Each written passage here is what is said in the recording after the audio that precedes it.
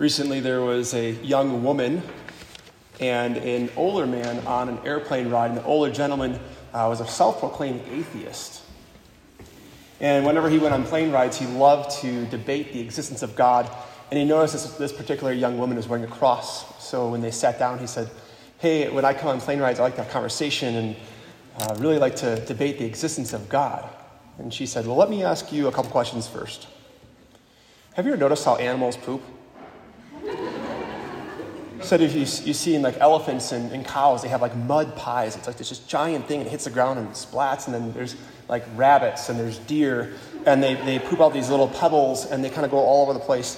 Like, do you know why that is? And he's like, "I don't have a clue." He's like, she's like, "What about fish? You ever notice how fish, like it's in the tank, if they're in a tank, like these strings come out? Like, do you know why that is?" And he's like, "I don't have a clue." And she said, "Why would you want to debate the existence of God, who created a universe that is 90 plus billion light years across, when you simply do not know crap?"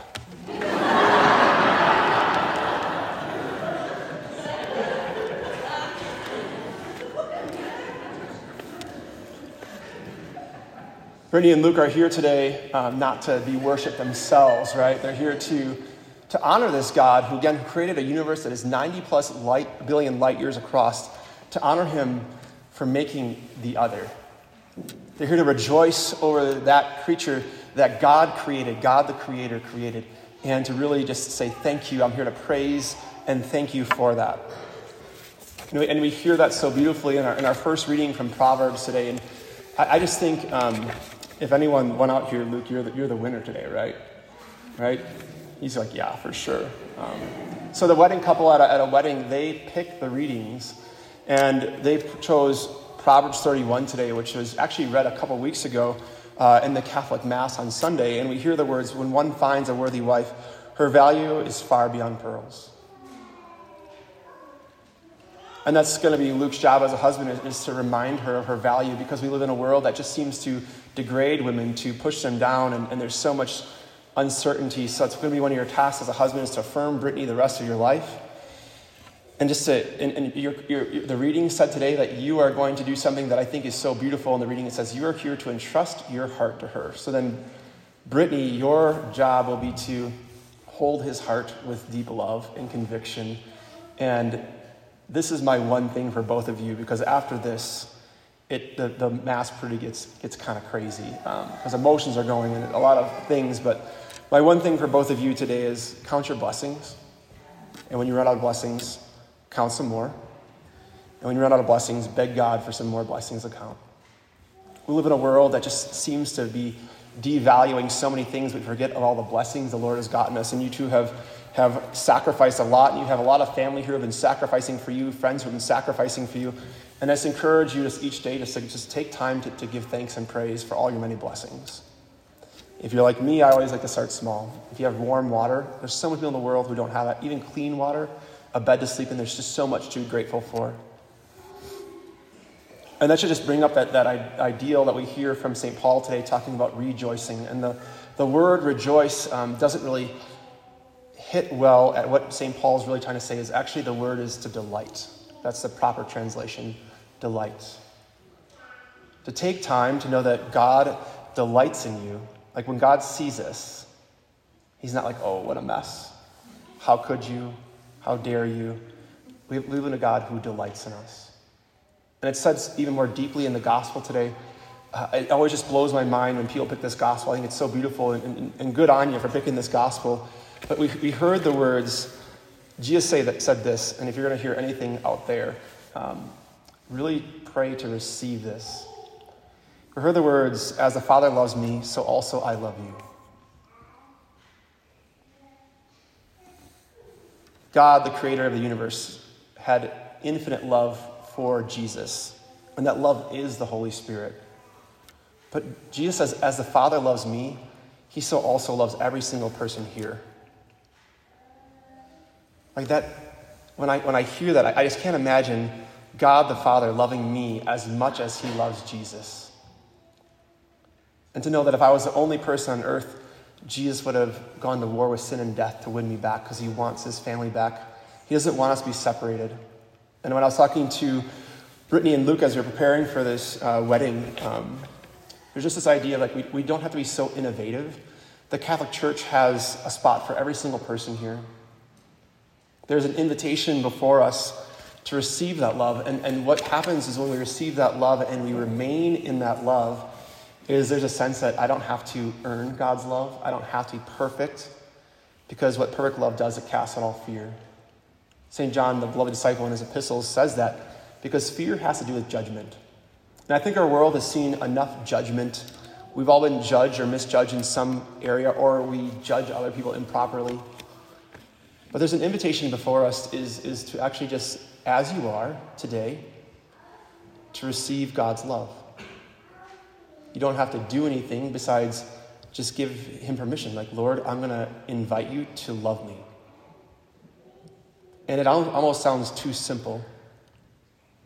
And our world is great at making things so complicated, but Jesus Christ did not come here to make our lives more complicated. He's inviting each of us. He's knocking at the doors of our hearts to come in or come in again and to receive his love that gives us our identity as a beloved son or a beloved daughter.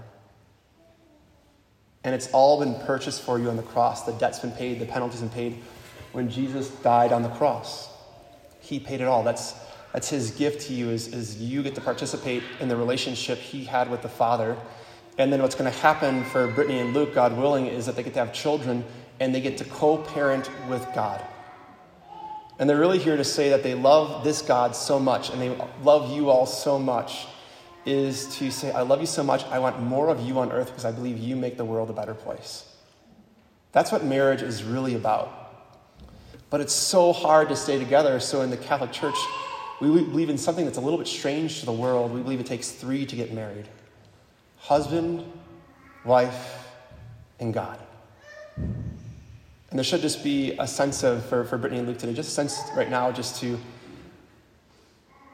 thank the Lord for all the blessings he's given you, and to know that he has a bigger plan for your marriage, for your life, than you could ever imagine. And what gratitude allows us to do, it allows us to expand our vision to what God actually wants to do for us. And also gratitude, what it does, it helps us know that what we have is enough. So many of us sitting here today, sometimes we feel so beaten down, so battered. And we compare ourselves to other people. And Brittany and Luke are not here to be a comparison. They're here to say that this is for everyone. They have their own journey, how they've gotten here today. There's also an invitation maybe for you to start your journey or restart your journey with the Lord by simply just receiving his love. And to know that they can't do it on their own is why they invited you all here, to support them. There's nothing better in a marriage when the couple feels supported by their family. And you guys have such beautiful families. It was a wonderful opportunity to spend time with both of your families tonight. But again, don't you want that for everyone? And that's what Brittany and Luke want you all to know, is just that love that is not perfect within family. There is a messiness that we all experience. But what the Lord does when we invite him in, we let him love us. He changes our mess into a message. And he allows our message to make us into messengers, to tell people about this God who infinitely loves us. And that we don't have to compete. We don't have to strive. We just have to receive. And when we receive the identity of just knowing who and how the Father sees us as his beloved son or beloved daughter. And that's such a beautiful invitation for all of us here today. And again, you don't have to be innovative. You don't even have to be creative. I think there's just an invitation to receive and be so grateful for all the many blessings we have.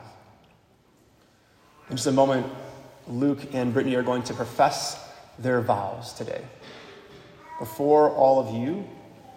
And they are going to proclaim and to thank God for bringing them together. But what they need is your prayers to remain faithful, because marriage is so under attack today. And that's why it's such a blessing to have all of you here to support them, to pray for them, to sacrifice for them. And if Brittany and Luke have done anything that has inspired you, one thing I think our world is in such a need of is to be people of affirmation. We live in a world where people are wondering, am I good? Does anybody notice what I'm doing? And it's just an opportunity to give thanks and praise. So we're going to take a moment of silence, and if you feel called just by God to open your heart, I just want to invite you to do that. And take a moment just to pray for Brittany and Luke as they profess their vows, as they state their vows before all of you, to pray for them to be a couple of thanksgiving, a couple of gratitude that counts their blessings, and when they feel like they run out, to count some more. And what it does, again, it expands our vision of what God actually desires for us. It helps us see things in reality. Yeah, many atheists might not know why God poops, or animals poop a certain way, right? Believe in a God who loves us beyond all measure, infinitely loves us. There's nothing we can do to make him not love us. And Brittany and Luke are here to thank that God for creating that other for them, so they can continue this mission, this message, and to invite more and more people in. So we just take a moment of silence to pause. We pray for you, O Holy Spirit, to fall upon us. Please increase our gratitude. Please give Luke the grace to know that Brittany is to become his wife, who is a prize beyond all pearls. And please give Brittany the grace to receive his heart as he entrusts his heart to her. And please bless all those who are here who maybe feel like they are too far gone. And please give them the grace to open their hearts to let you are real, Jesus, that you love us, Jesus, and that on the cross you purchased our identity as beloved sons and beloved daughters. And as Brittany and Luke prepare for a lifelong union in the sacrament of holy matrimony, we pray for you, Lord Jesus, to keep them together and to keep them a couple of infinite gratitude. Make all these prayers in Jesus' name. Amen.